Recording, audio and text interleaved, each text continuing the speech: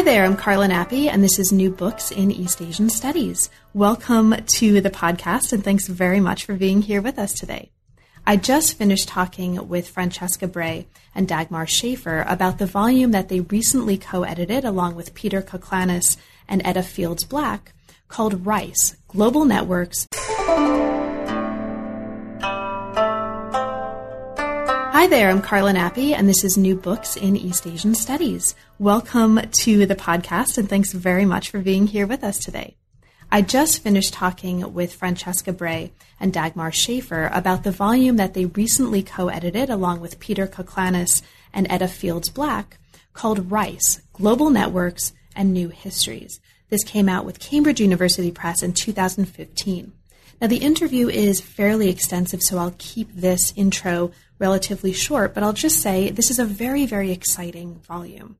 And it's exciting not just because it brings together scholars with very, very different regional specialties. And by regional, I mean not just in terms of geography, right? And there are scholars coming to this volume who are based in geographical specializations in the Americas, in Africa, in various regions of Asia. But also, they're bringing very different specialties and regional specialties conceived in terms of disciplinary practices and disciplinary skill sets. So in this volume, you can read genetic analyses, environmental histories, anthropological accounts, and much, much, much more. It's also really exciting because, as you'll hear in the course of the next hour, this is a project that really models what collaboration and collaborative writing can and perhaps should look like. All the way through, this is a project that really resists the kind of balkanization that a lot of us who are trying to work on objects or things or topics or processes that have a global scope probably experience in our own fields. It can be really hard to have a conversation across fields, across specialties, across time periods. But this volume really does it. It does it beautifully, and it does it in a really, really exciting way. So I'll leave it at that. I hope you have a chance to get your hands on a copy of the volume. The introduction is fabulous. The whole thing is fabulous. And if you're anything like me, you will learn a whole lot from it. So thanks very much for listening. Thanks for your support of the channel, and I hope you enjoy the conversation as much as I did. I'm here today to talk with Francesca Bray and Dagmar Schafer about their really fantastic new edited volume, Rice, Global Networks and New Histories. Welcome to New Books in East Asian Studies, Dagmar and Francesca, and thanks so much for navigating this time difference among the three of us, and also for making time to talk with me today. I'm really looking forward. Thank you very much, Carla, for having us. Of course. So, thank you so much. We're really looking forward to this. Thank you. So, Francesca, let's kind of start with the genesis of the project. In the volume, you mentioned an American Historical Association panel on which you were commentator that first brought you to the project that ultimately resulted in the volume. So can we start at the beginning, and can you bring us into that panel and tell us a little bit about your experience at the AHA and the ways that inspired your interest in making a larger project out of this? Well, the interesting thing is that I wasn't actually physically at the panel. I was invited to be a commentator by one of our co-editors, Edda Fields Black, who had recently published a book on black rice and the problematics of rice in Atlantic history. And she had been invited by the AHA to put on a special panel on new histories of rice. So she contacted me because I wrote a book many years ago called The Rice Economies, which is fairly well known among rice historians, and she thought I would be a good person to comment on the presentations at the panel.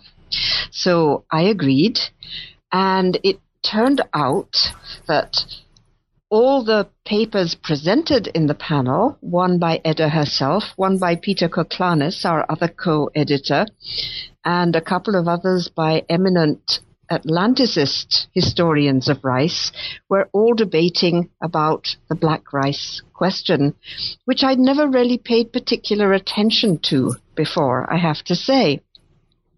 So when I was commenting on these papers, Unfortunately, I couldn't attend because I had family issues at the time, and I couldn't make it back to the United States. But I sent in my comments, which started off by saying, this is really fascinating because I come from a totally different set of big questions about the history of rice. I come from a background where East Asianists, Southeast Asianists are all talking about the question of involution and whether rice-based societies were inherently incapable of developing towards capitalism.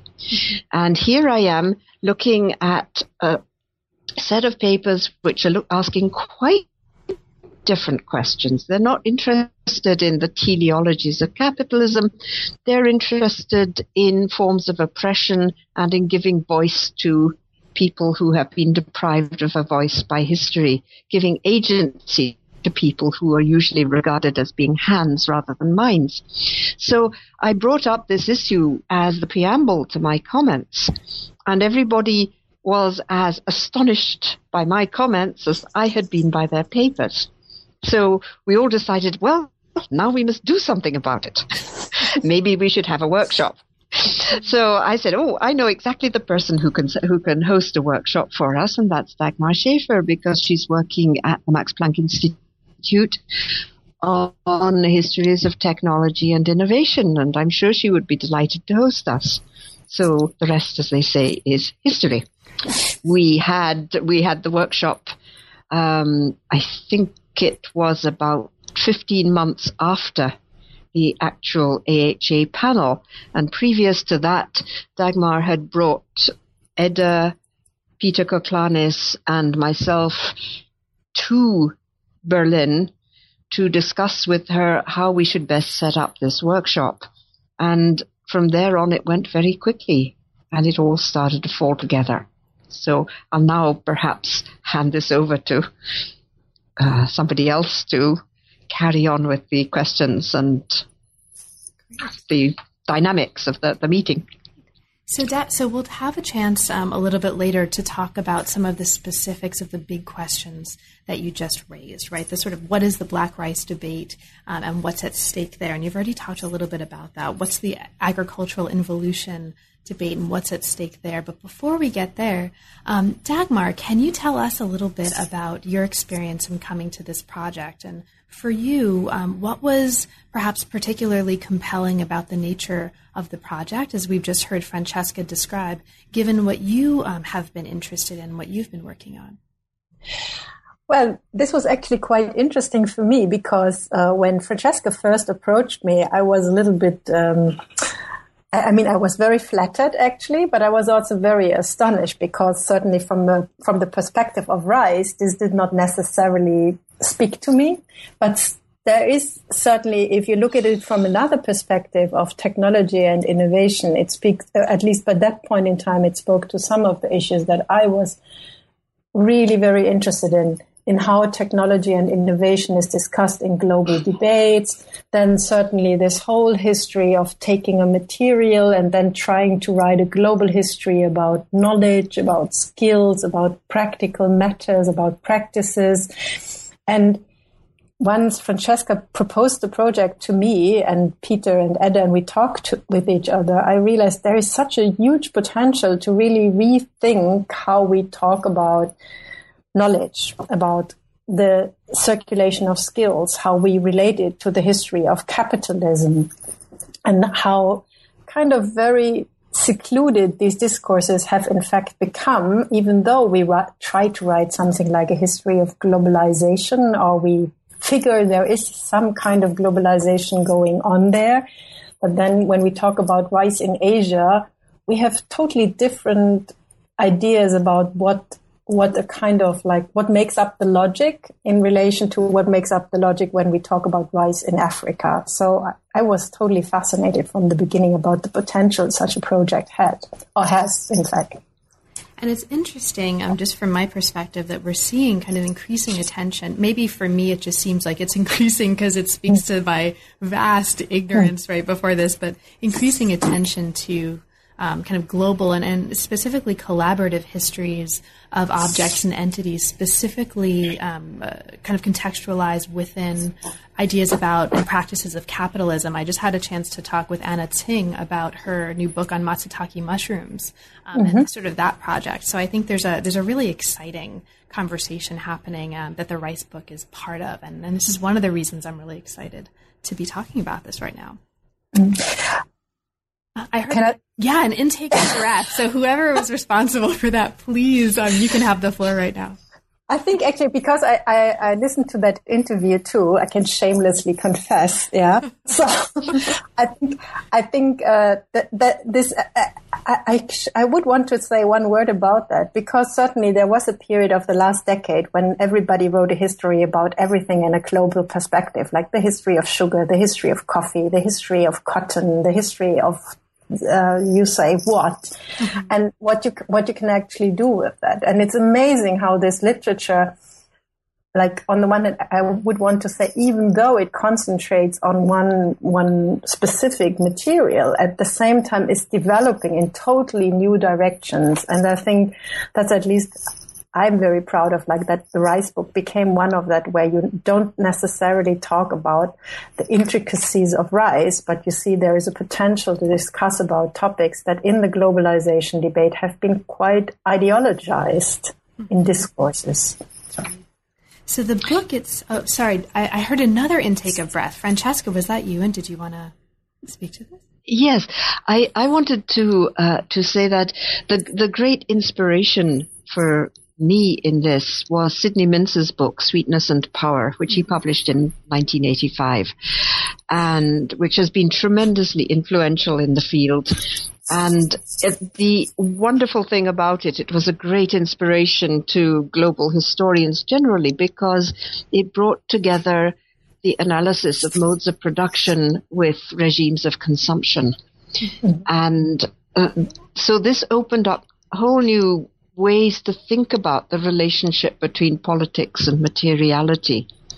And this was a fascinating challenge, I think, that we suddenly saw that there was enough comparative material, enough scholars working on different aspects of rice and its place in the rise of global capitalism, whether in localities or in global circuits, that we might be able to attempt something. Obviously, nobody will ever quite equal Sweetness and Power, but something which would start to make sense of the importance of apparently ordinary foodstuffs in really not simply providing a basis for, but shaping the ways in which capitalist formations around the globe develop and articulate with each other. So this was, for me, this was the great inspiration. And I think it was only when we were really into the halfway along actually finishing the book as a collaborative venture that all of a sudden histories of tea, histories of porcelain, histories of cotton suddenly started tumbling out of the presses saying, here, we have these new clues to the rise of global capitalism. So there were one or two really landmark studies in the field, but then these more focused studies have only just, I think, started to come out, and each of them brings something very distinctive. So let's actually lay a little bit of groundwork for listeners who haven't yet had a chance to actually see the book.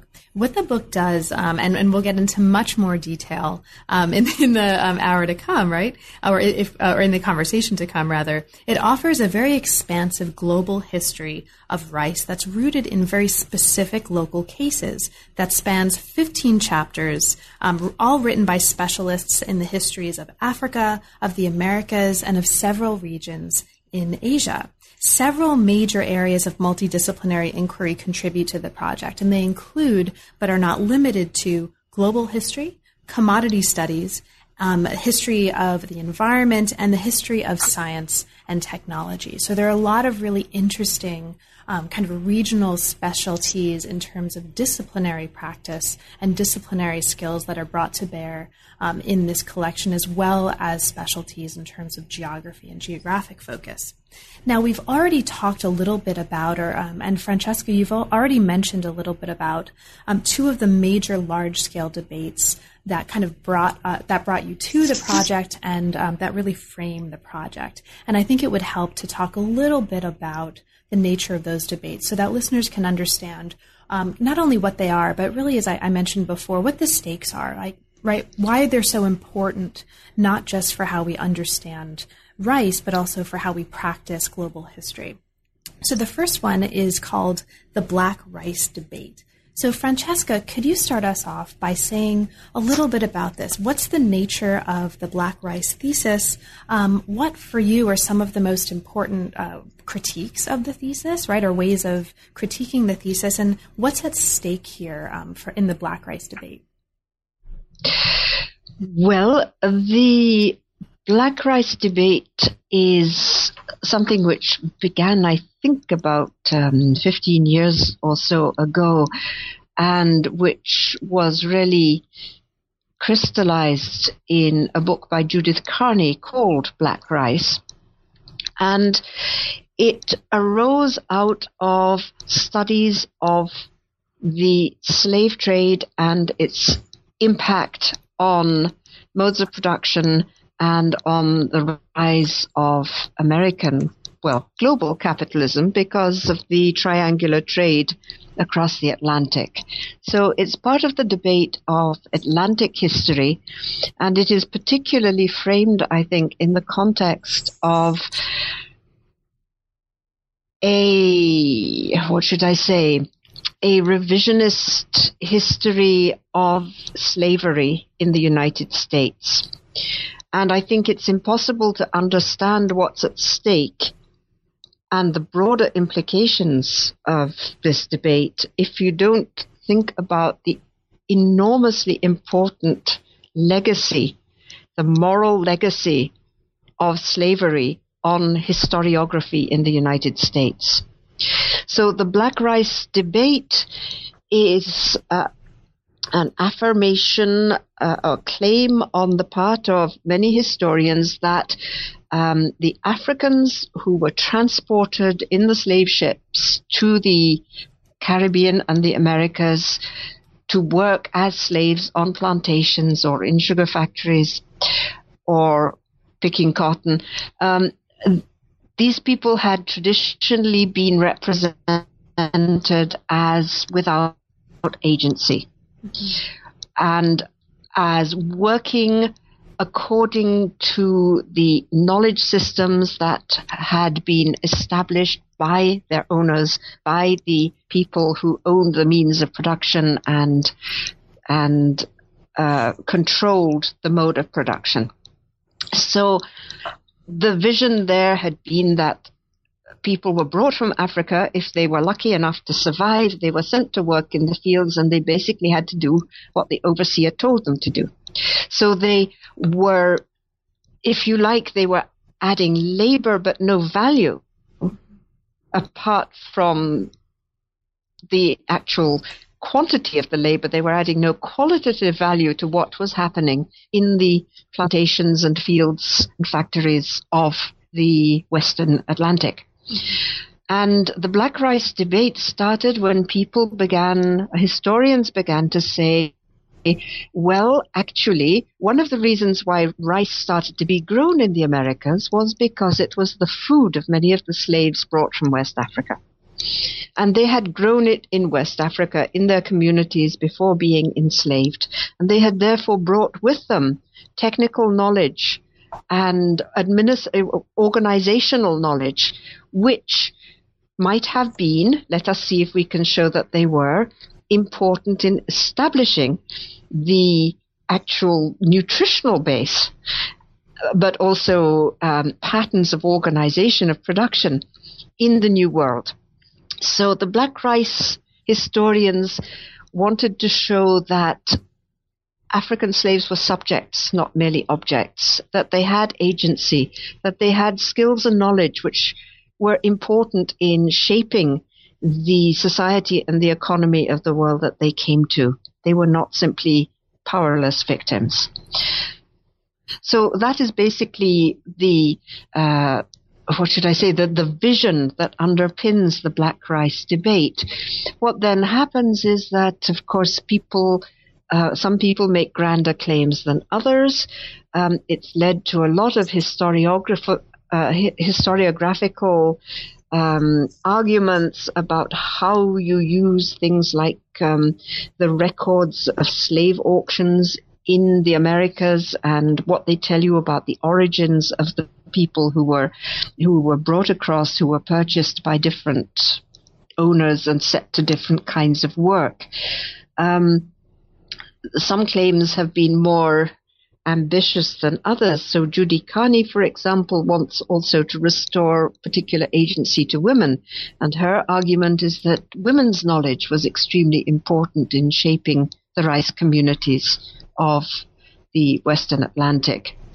And other people say, well, actually, maybe the rice went across, but we cannot prove these arguments which you are advancing, and we see gaps in the evidence that actually the people who were being brought across were originally rice farmers. So those are the kinds of arguments that are taking place. But as I say, they're all framed in this broader debate of restituting agency and dignity to people who were enslaved. Great. Thank you so much, Francesca. Dagmar, it's pretty clear, right, how Francesca's description speaks volumes to the major themes like technology and innovation that you've talked about, bringing your interest to the project. But did you want to add anything or say anything about the black rice issue and debate at all insofar as it speaks to your interest and your interest in the project? Well, I would like to add probably something that you would bring up anyway, is that within this debate and the kind of the arguments that you bring forward, the question of skill always comes out. And that has been really central, I think, to the history of science in the last decade. So what does it mean to really think about a material such as rice, a food that is a commodity, that is has been central in the globalization debate. But then this specific focus on how such material carries practices or not. This, I think, amazingly, this was discussed quite different in Asia, where, as far as I understood it, also through that process, Carney makes such an important argument about the people bringing the skills, and in other cases, like individual people having the skills, like in China or Japan, means that there is no advance, there is no development, everything remains small scale, or this small scale thing contributes to advance in a different way. So that once over a sudden you see like it's very different just because you change the region. Mm-hmm. Thank you so much. So we've heard a little bit about one of the major debates now that frames the book and the contributions both to the book and the contributions that the book is making. Let's talk about the other one. So the other major debate that you mentioned very early on, Francesca, is something called agricultural involution. Now this takes us to a different regional area of the globe, and let's kind of do the same thing that we did for black rice. Would you mind saying a little bit, Francesca, about the nature of this thesis? What's the nature of the agricultural involution thesis? What are some of, to your mind, the most important and interesting critiques? And what's at stake here? Right. The actual term agricultural involution was coined by Clifford Geertz. It was his first important book, published in 1963, when he was still a cultural ecologist rather than, the maestro of cultural anthropology that he subsequently became. And Clifford Geertz had worked in Java, and he had been extremely interested in the way that rice had been the staple food of colonial Java and had been cultivated small scale in a way in the interstices of the sugar industry and the culture system, the cultivation system that was in place in colonial Java, encouraged by the Dutch. So you had a kind of parallel economy of commodity production, large-scale commodity production of sugar, and peasant subsistence production of rice. And because of the pressures on land and because of demographic growth, according to Clifford Geertz, people had to grow more and more rice out of the same amount of land. This was possible because rice production could be infinitely increased if you put in enough skilled and dedicated but non-mechanical labor.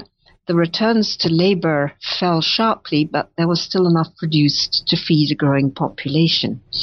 However, in the absence of any determined effort from the outside to transform this system into one that would be more rational, shall we say, in the terms of the modern economy, this meant that not only did the rice fields become more and more the object of infinite inputs of skilled material labor, but the villages where the rice was grown had to negotiate increasingly complex varieties of their social institutions in order to cope with all the tensions and pressures on them. So this was the image of agricultural involution which Clifford Geertz identified in Java.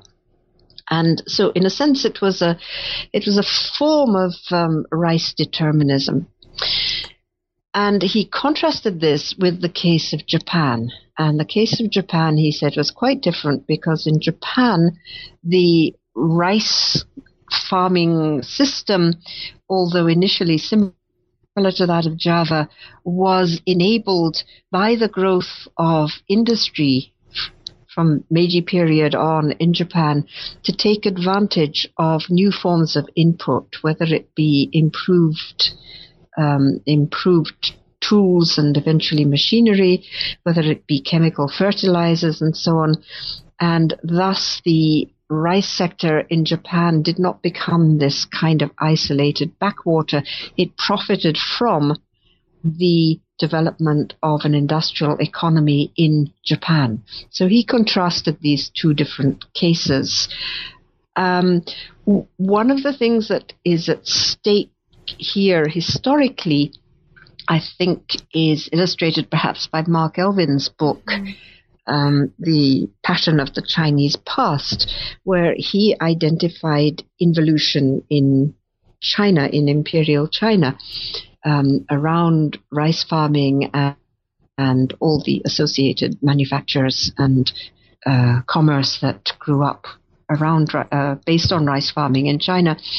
And he saw it as a system that was able to grow quantitatively, but it would not undergo radical qualitative transformation under its own steam.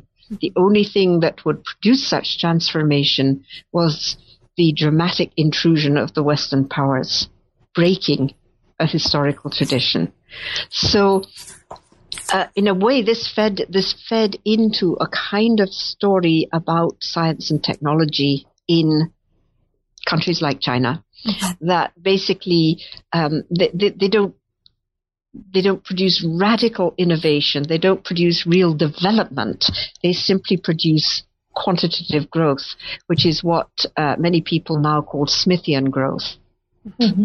And that is somehow, that's all very well, but it's not real human progress. So it's a kind of narrative about civilizational progress, if you like. At least that's how I see it. And that, I think, is why, arguments about the history of rice farming in China or Japan or Indonesia or Thailand are so charged. They're not just about what happened to rice. They're about kinds of society and even, if you like, kinds of human being. And as Dagmar pointed out, one of the things which has tended to be underestimated is the kinds of skills that these systems produce. Now, these skills have not been underestimated by the Japanese, and we can come back to that later.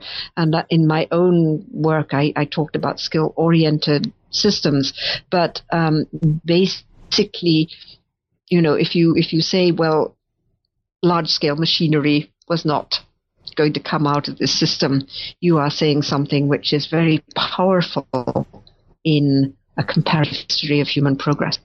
That's right. Dagmar, did you want to add to that? I just wanted to add something about Clifford Girth, because I still know how let's say like emotional Peter Boomgaard was when we were talking about that, and how he really stood up and like he really doesn't know if he hates that guy or if he loves it. So because it's not only the rice, but it's like that guy brings forward a very, very strong theory that really changes also, or like makes people rethink what they know, and it really brings a region on the map, but it also makes them rethink how they should think. But then you cannot get rid of that theory anymore. And I still know that like he was very passionate about that. Oh yes.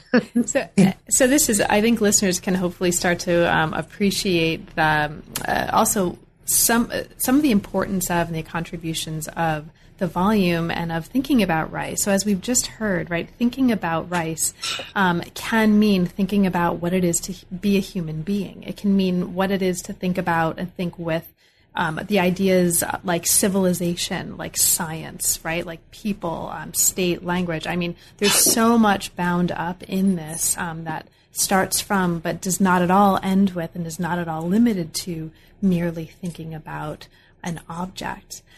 Francesca, you briefly mentioned the idea of a skill-oriented model. Before we kind of turn to the collaborative process of the book and to other kind of larger issues, did you want to speak to that at all? Well, I think I will just briefly. It comes in principally in the contribution by Penelope Franks, in which she talks about the place of Japanese rice agriculture in shaping the modern Japanese state, the modern Japanese economy, modern Japanese forms of organization. And there Penelope is using her own research, but also within the broader framework of a lot of Japanese research, which has talked about a special model, a special Japanese model, which, as always, is open to critique. But the specialness of the Japanese model is tied up with this intensive input of skilled labor, which the Japanese scholars argue, contra Elvin, is not necessarily subject to diminishing returns. It can, in fact, generate increases in productivity. And that was what I was interested in when I was talking about skilled labor and the conditions under which you can generate surpluses rather than simply gnaw your own fingernails a little nearer to the knuckle. The Japanese model is famously the group of economic historians who argued that the West had an industrial revolution and Japan had an industrious revolution. Mm-hmm. And this notion of the industrious revolution was first coined by Akira Hayami, and it has been much taken up, and it has attracted a lot of interest by comparative historians.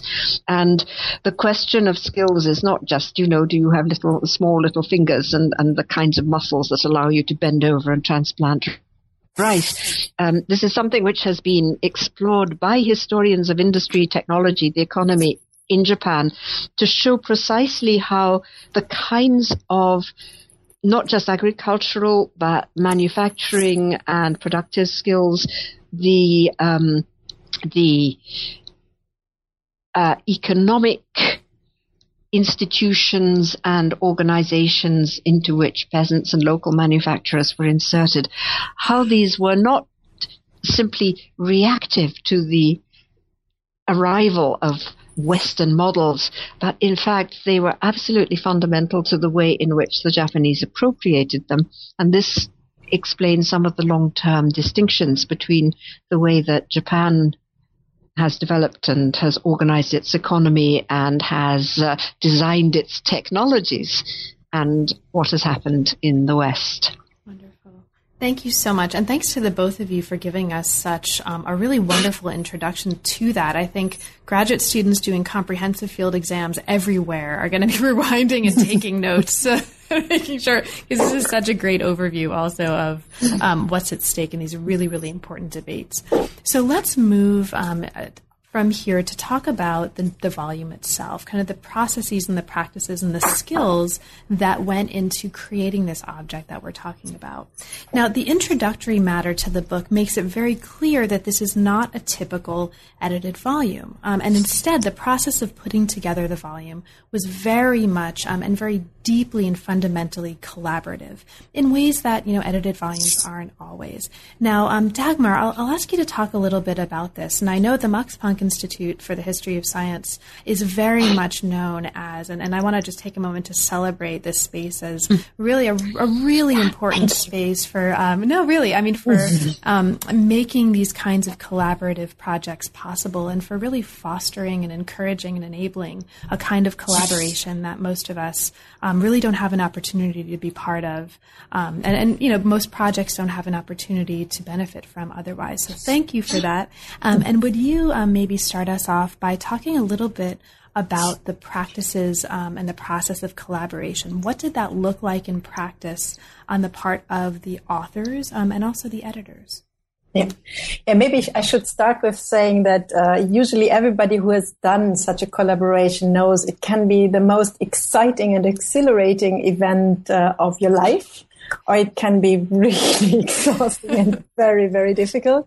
And actually, I must say, I'm really fortunate, especially with the RISE project, but also with other projects in which collaboration always, I think, is just the most wonderful thing that can happen. I have some back noise here. Okay. I think with the RISE project, what the really fantastic thing was, you take a bunch of people, you give them some room, you give them some time, and they come up with the most amazing ideas. So this is what basically happened in the case of the RISE project. In that case, it was actually from the beginning quite clear who would be involved as a kind of core team. So it was Francesca Bray, Peter Coclanis, Edda Black, and me, and we were meeting, and we really took our time to think about, like, how can we make such a project work? So how do we make people come together? And I think from the beginning, you can make that very easily by having an edited volume. But what we wanted was, we want to make them talk with each other and then probably really be impacted by talking with each other and leaving the room and probably having fresh and new ideas. And I think this is exactly the idea of a working group book, as Rainy Destin and Jürgen Wendt quite often do it, or did it already at the Max Planck Institute, and I'm trying to do it also more often, as a way of writing together, which is so central. If you see, we have such complex problems, we are really no longer in the historiography of one person making one big claim. We know that this can be quite fallacious. that it is really interesting if more people come together and think together. And then certainly the problem is just like, how do you really bring that to paper? And I think this is actually what a working group book tries to achieve by giving people time to take in, to process, and to find new ways of expression, and basically to have time. Yeah. Francesca, did you want to speak to this at all in terms of your own experiences of this collaborative process and what you thought was perhaps most important to making this work so well? Well, I think there is a magic about the Max Planck Institute that both excites and daunts people. They know that much is expected of them. And I've been involved also in a number of collaborative projects over the years, and I have to say that this one was truly exhilarating because of the spontaneity with which we formed a working group between 15 people, quite a lot of us. We argued, we discussed, we spoke to each other, we exchanged ideas and information. And then what was so impressive was that after we'd actually had the workshop where each person had presented a paper and we discussed them and we talked, we'd carefully planned so that we would have a full long morning at the end before people went. We followed by lunch so that everybody left happy. And we had this opportunity really to talk to each other as a group about whether we saw this coming together as a book, and if so, what the grand themes would be and how it would work out. We gave people, of course, the opportunity to say that they didn't wish to be in the group, but everybody decided that they wanted to be in the group. And then when they left, we had another day and a half where we sat down again, the 4 editors, and we went through and we really thought very carefully about the structuring and the conversations within the sections. And then we wrote to all the participants and we made suggestions. We proposed the structure. We made suggestions for individual papers to be revised. And everybody did it. They all entered into the spirit of it. I don't say they just all said, oh, yes, right, okay, that's 12 points, I will follow them all. There was dialogue as well, definitely dialogue. But it really was like a group project. It was astonishing. I've never really had quite such a close working relationship with 15 people at a time. I think actually one of the things that really worked well with this group that we could use the energy of the moment. So I think this is certainly very important for working group books. So if you come together for conference and everybody already has written the paper, which is fantastic, and then you sit together and you like kind of like need to produce something. It's different than the project of people coming together with a draft, and then you have we at least had a very fantastic conversation going on, and we were all engaged we were able to engage into the debate. And I think the editing team with Peter Coclanis and Edda and with Francesca, and I think it worked out very well. Everybody was just in the game.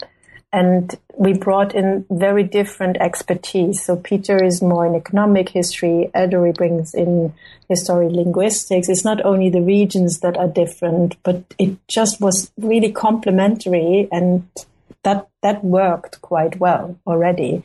So that's, I think, one of the reasons the event makes makes a big difference, and how the editing team then drives it forward. So how much it really engages into the project. And this worked really well in this case. Now, Francesca. Can I Yes, please.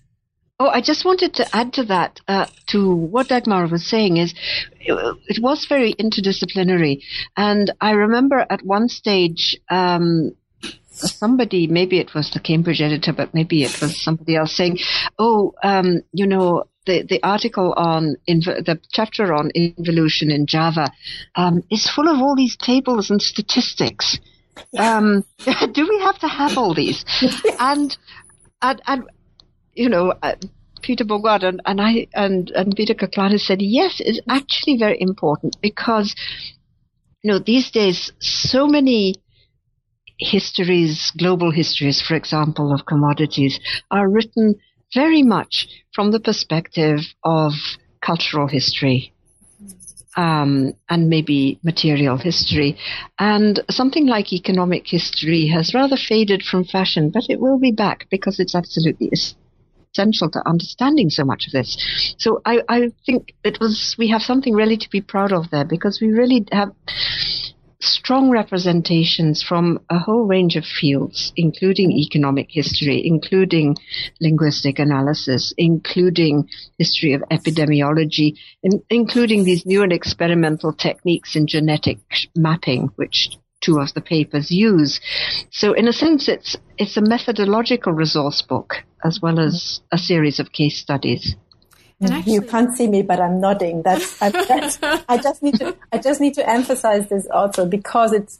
I think the fact that interdisciplinarity really happens here is so central also to the three chapters of the book, or the three parts of the book, that makes it work together as something that you can use. Are you still there? Yes. Okay. I think we're also. Yeah, I'm just listening. I'm working against type here. Trying not to talk too much, but I'll talk right now again. So I just want to mention for listeners, we won't have a whole lot of time to talk about this in detail, but a couple of times now the both of you have mentioned the three major parts of the book, right? And you talked about the ways that the contributions really constellated around these three major approaches, and those. So I just want to mention them for listeners. Those included purity and promiscuity. This is part one. Environmental matters. This is part two, and power and control.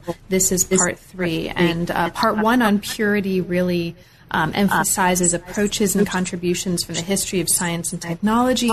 Part two really emphasizes approaches and contributions from the history of kind of environmental history. And part three focuses, among other things, on studies of governmentality. So I just wanted to kind of get that out there for listeners so that they can kind of have a sense of the range of kinds of constellations that are out there. So you've both talked a little bit already about the importance of and what can come out of having a truly interdisciplinary set of approaches and a truly interdisciplinary conversation. And in fact, Francesca, just to kind of tag on to one of the things that you were saying, I'm hearing more and more people from lots of different fields right now calling for the importance of economic history. So I think if there are two approaches that I'm hearing people all over the place championing right now, it's a need to take economic history seriously and a need to take archaeology seriously as kind of the methodological contributions to conversations that we're having, and that ways of changing the nature of the conversation in ways that seem necessary and productive right now. So what are some of the other, and you can feel free to speak to that at more length as well, but what are some of the most important ways that you feel the volume contributes to how we understand and possibly how we potentially practice global history? And Francesca, if you wouldn't mind starting us off, that would be great. Well, hard to know which topic to pick.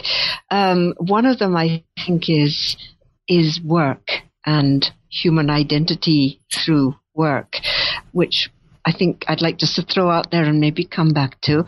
But the other thing that was really fascinating in the course of doing this was that here we have this crop that feeds over half the world, and that has done so for at least 3 or 4 centuries now. It's a really, really important crop. It's been transported around the world and grown in all kinds of new places. It has been traded, certainly, but actually it's not a global commodity. It's a commodity, and it's a commodity that is used around the globe, but it is not a global commodity in the sense that it will travel infinitely and indifferently to different places around the globe. And one of the things that was so fascinating about the different contributions to this volume was that they highlighted the fact that people are very, very particular about what kind of rice they will eat. Mm-hmm. And therefore you have to add the history of taste into the history of production, the history of economic negotiations in understanding this. Taste was extremely important in forming the regional alliances between, say, the Southeast Asia and the southern China markets, who would freely exchange rice with each other, but it didn't travel to Japan, for example. And when you look at the modern circumstances where we actually can more or less measure this, there's no equivalent of the Chicago futures market for wheat or corn. There's no equivalent for rice. There are some local rice exchanges, but they operate quite differently, and it's only about 7% of global production of rice that is actually traded on international markets. So that was a bit of an eye-opener. You have something which you think of as, there it is, it's being grown and any of it can go anywhere. Mm-hmm. But actually it can't. And yet it's fundamental to the way in which the colonies were established and fed. It's essential to the rise of cotton manufacturing in the Atlantic Basin. It's crucial to all these things, but it's not behaving at all as I expected it to before we started this comparative exercise. Mm-hmm. Dagmar, did you want to jump in and talk about what you take to be some of the most important ways that this informs how we might practice global history? I think, I could repeat what Francesca says, but I want to add something. I think, for me, it really circles around the way in which we think about, that broader claims are really necessary. So like a big history approach is necessary, and how it needs to be informed by regional history and careful reflection on what this regional history actually, or a regional case, a specific case, not even a regional case, probably contributes to the entire story. And I think for me personally, this part too on environmental matters, with all the way, with all these different contributions that brought in how science writes history and we write history into the sciences, was a total eye-opener.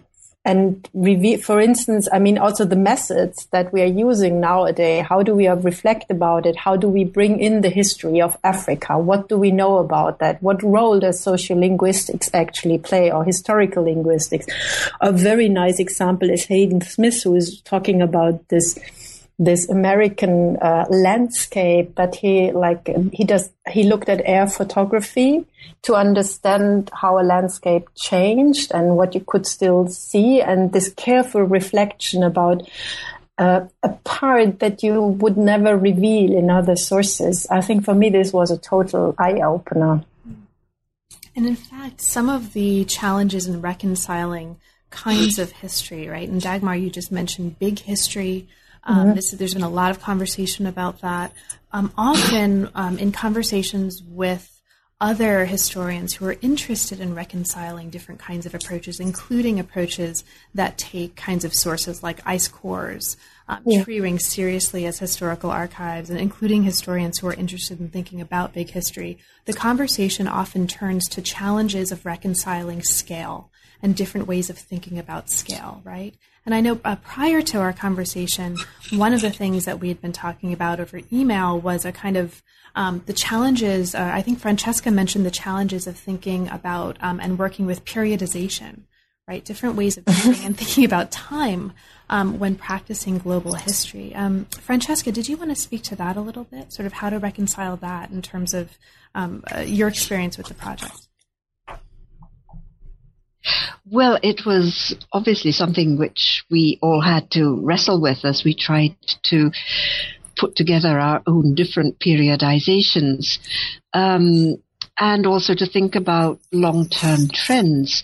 And I think what Dagmar and I came away from the project with, and perhaps one or two other people as well, was a feeling that we really can do more with this issue of scale, whether it be the scale of production within a region, whether it be the geographical scale across which something is produced and circulated and knowledge is produced and circulated, or whether it be the scales of history that we look at.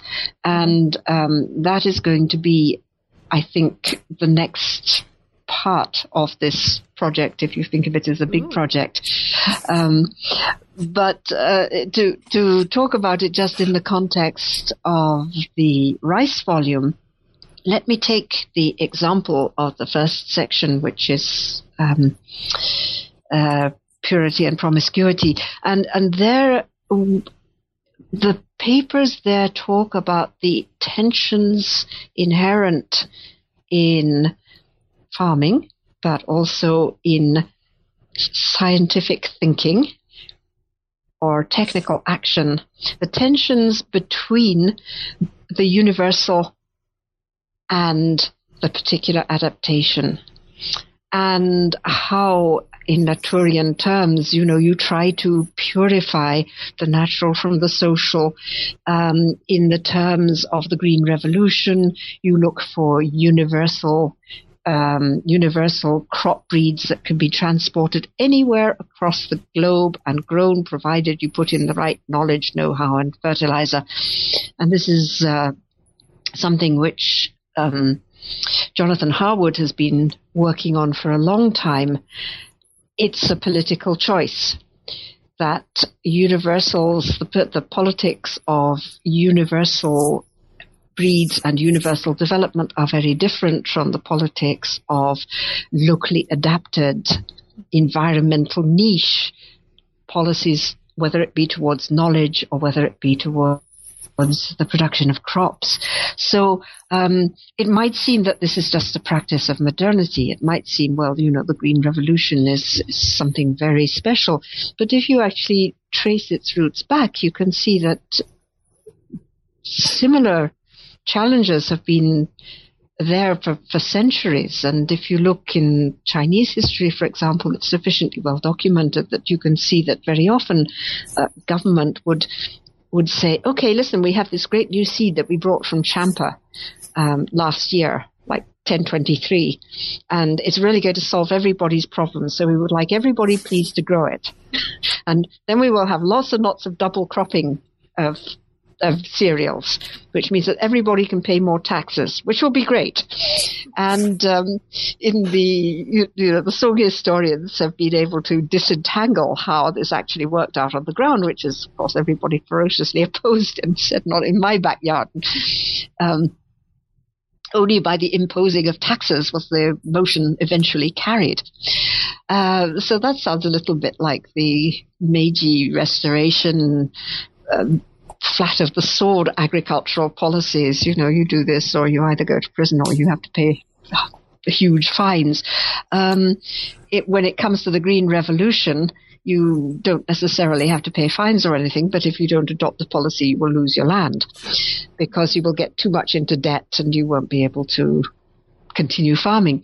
So you could trace long-term continuities here, but obviously the context and the conjoncture in each case is completely different. And that is one of the things which really I think is such a fascinating challenge to periodization. We're seeing very similar unfoldings of politics in action, materialization of politics and knowledge. And when can you justifiably compare, and when do you just have to say it's different? I think those are fascinating questions. That is a super fascinating question. Dagmar, did you want to speak to these issues at all? I just briefly, I know we are running out of time, but what I think this question of like how historiography deals with scale, and the other side of like how scale actually impacts what we see and what we don't, and what historical actors did see and did not see because they were acting on diverse scales, or whether they were thinking in diverse scales. That was something that I really took out of this project as being much more important than I thought beforehand, and that I really wanted to spend more time on. And I think this is also a reason why this RISE project has such a wonderful energy still with the people that we all feel we need to do more with it. Mm-hmm. So on that note, we are almost at the end of our hour. I have about 1 million other things that I want to ask you. It's been such a fascinating conversation, but I also want to bring us to the close so that maybe we can keep talking about this afterwards, and listeners hopefully can get themselves a copy of the volume and look through it and come up with their own questions and ways that this might inform their practices in thinking about and working through global history.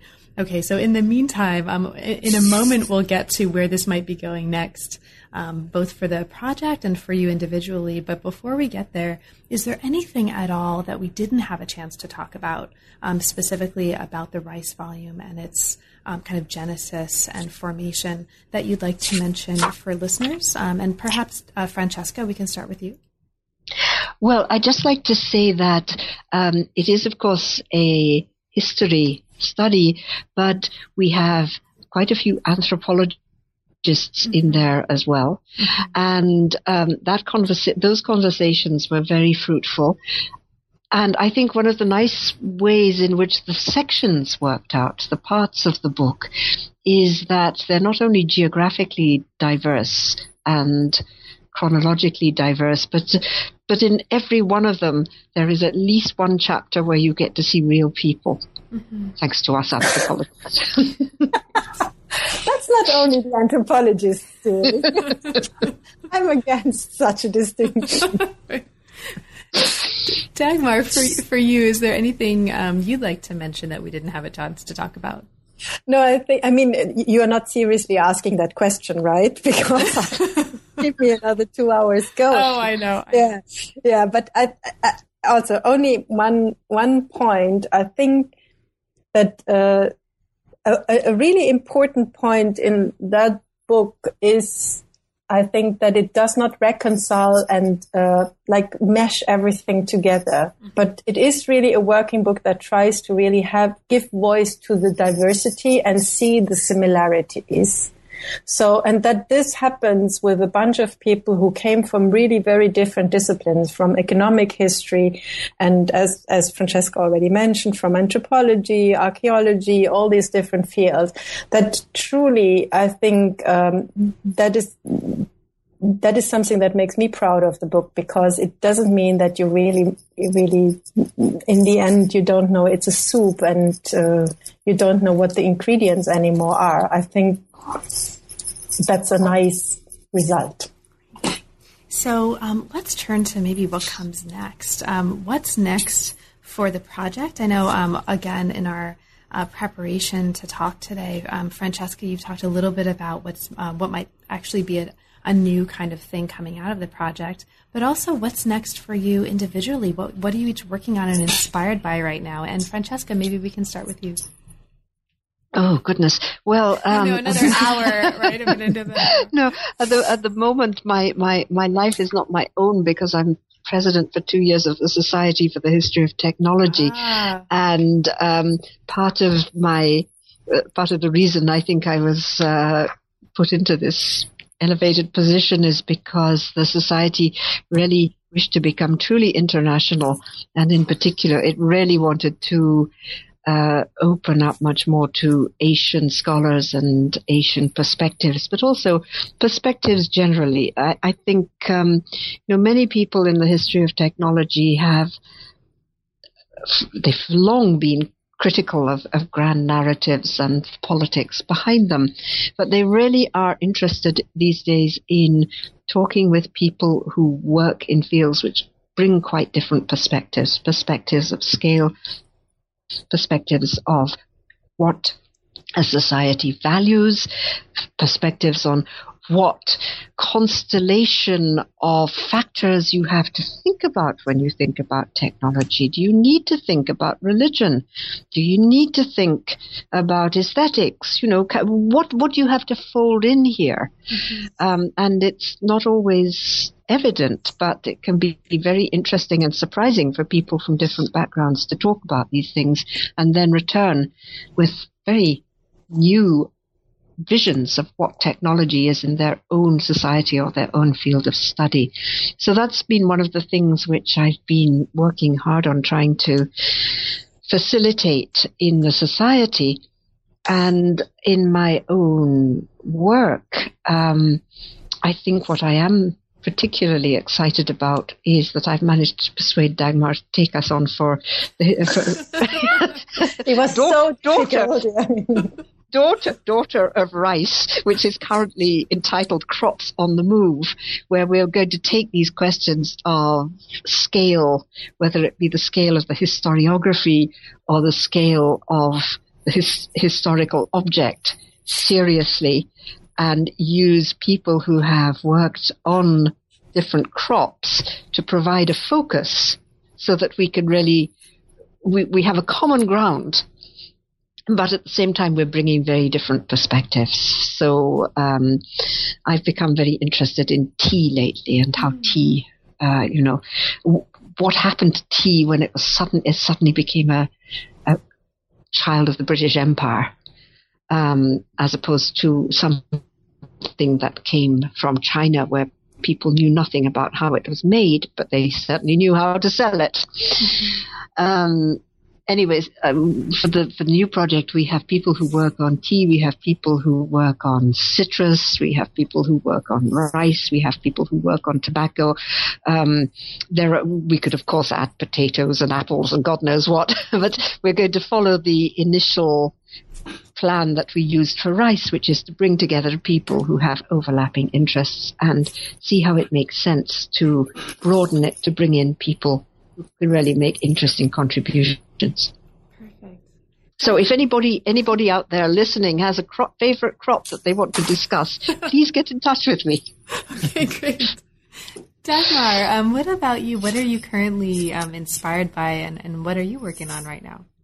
Yeah, Francesca spilled the beans already, so I'm certainly also interested in scale and scope. I think what this rice book, it was one of the stones in the mosaic that brought me to rethink about how we talk about knowledge and how we could probably make that move towards a different language, but also a different way of thinking about what we want to write about in history. So rice is it's not only a food, it's not only an ingredient, it's part of a process. And that became very, very clear to me while I was listening to all the people talking about rice in the different regions, that there seems to be a forgotten strand in history. I don't want to say a forgotten strand probably, but there seems to be a strong inclination of historical actors for long periods to really think about a process. And obviously they thought about a process quite differently, about how you actually get your food or how you actually live and what part rice actually played therein, how you identify the skills, why you would want rice and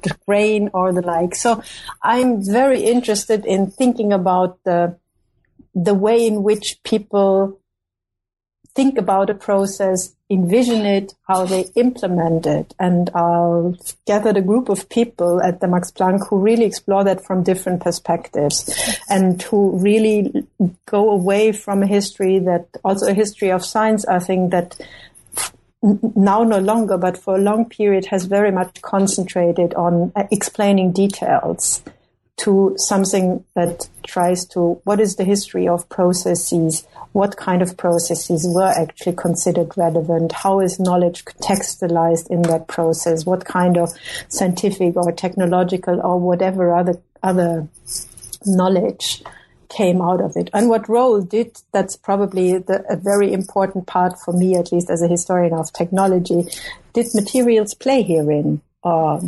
materiality?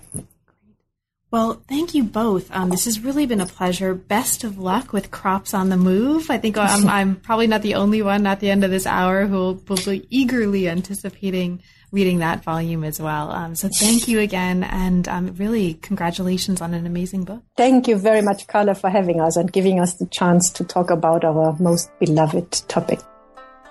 You've been listening to New Books in East Asian Studies. Thanks very much for joining us, and we will see you next time.